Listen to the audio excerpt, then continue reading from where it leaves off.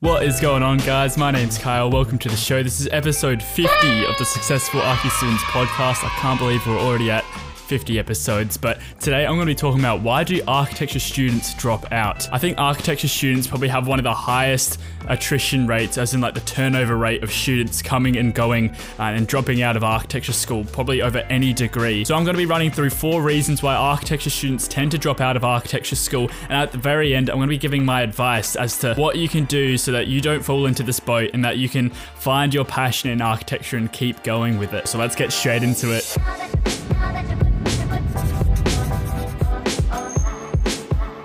So first of all, the reason why architecture students tend to drop out from architecture school is because it's not what they expected. They were simply expecting something else, whether it be a more artistic and creative degree or something more technical, focusing more on like the construction side of things. But because architecture really is this whole mix of different things, you know, it's a mix of creativity, construction, personal relations, and all these other different things. And so maybe a student was more expecting it to be, you know, drawing and creating things in the computer. But then once they tend to go through architecture school, they'll have all these different classes looking at the history, and they'll be looking at different programs, and then there'll be a mix of different construction ideas you've got to bring into your designing. And so that's reason number 1. It's just not what they expected. So reason number 2 is because it's a very, very long degree. It is just a massive commitment, you know, 5 to 7 years before you get your actual degree. And I hate to say this, but some students, especially in this time and age where we just want everything now, it makes it difficult for these students to stay on track and to stay committed for 5 to 7 years. To consistently put an effort for the next 5 to 7 years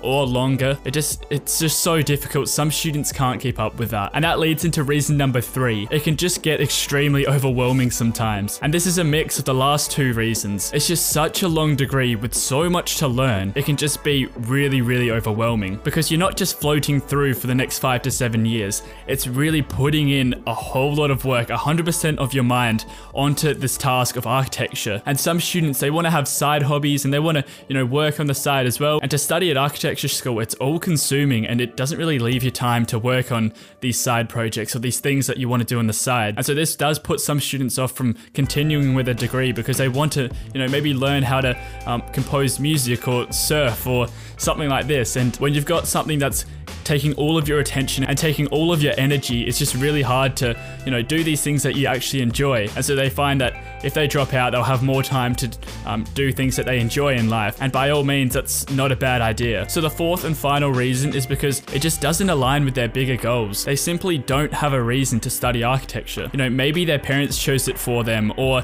they decided that once they finish high school, it's just something they have to do because that's kind of what we're told. We have to go to university, we have to go to college and learn something and get a degree and get a good job. But then as you're going through your first years of architecture school, you start to realize that that's just not the only path anymore. There are so many other things you can be doing after high school. And because they don't have a bigger picture of them working as an architect, they realize that they lack the motivation to do any work because it's not what they really want to be doing deep down. And really, if you want to get good at something, it requires passion. And some students, they tend to realize that if you don't have the passion now, you know, maybe into your 3rd or 4th or 5th year of architecture school, it probably won't come afterwards when you're working in the profession. And so my advice for these students who are going through architecture school and they're starting to lack the confidence in themselves that they're going to go and graduate from this really long degree that's really overwhelming and it's really difficult. You know, architecture is just so broad. It's so easy to get lost in it. But my advice to you is to find something to niche down on and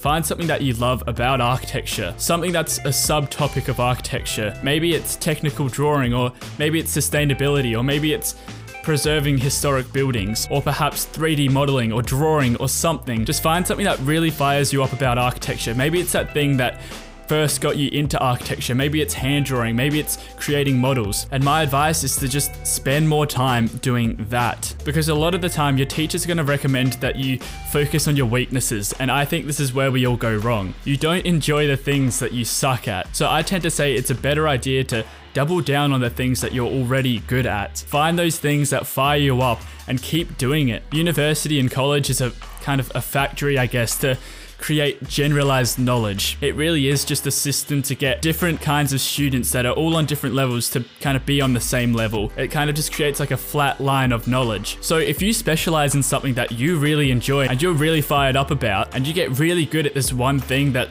is your specialty, then you're going to be making yourself so much more valuable than all the other students who are just going through university, getting all this general knowledge, who are focusing on their weaknesses and getting to some base point so that they know the general idea of architecture. And as I always say, just come back to your goals. What made you get into architecture in the first place? Where do you see yourself in 5, 10, 20 years? Where does architecture have its role in that? Revise your goals and come back to them daily or weekly and just keep going over them and deciding where you see yourself in 5, 10, 20 years. Imagine yourself in the future and keep using your imagination to fuel the actions you take every single day, and use that to keep you going on this consistent path, because it is just 5 to 7 years of consistent action and putting in the work, and it's not easy, but if you keep fueling your imagination and using your imagination to fuel these actions, that's how you stay motivated. That's how you keep on track. So the biggest takeaway is that you get good at what you enjoy doing, and you enjoy doing what you're good at. So if you do more of what you're good at, then you're just gonna get better and better at this one thing, and that can create some real value for you because it keeps you motivated, it keeps you doing what you're passionate about. If you're focusing on the things that you're not passionate about, then obviously you're not gonna have that motivation to keep going, you're gonna want to drop out. But if you focus on those things that you're good at and you can keep getting better and better at because you've got that passion for it, you're fired up about it, then that's when it gets really exciting, and that's when you can really get good at architecture. Don't get carried away doing those things that you're not so good at. Obviously still try and learn new things and practice those things that you're not great at, but really double down on learning something special, getting really good at some specialized thing that will make you stand out from the rest. I hope you guys found that video helpful. If you did, please leave a like on the video down below. Please leave a comment as well. Subscribe to the YouTube channel if you haven't already. There's a button to the side down here. I'm actually pretty sure it's this side, but if you want, you can check out some other videos as well. Thank you guys so much, and I'll see you in the next episode.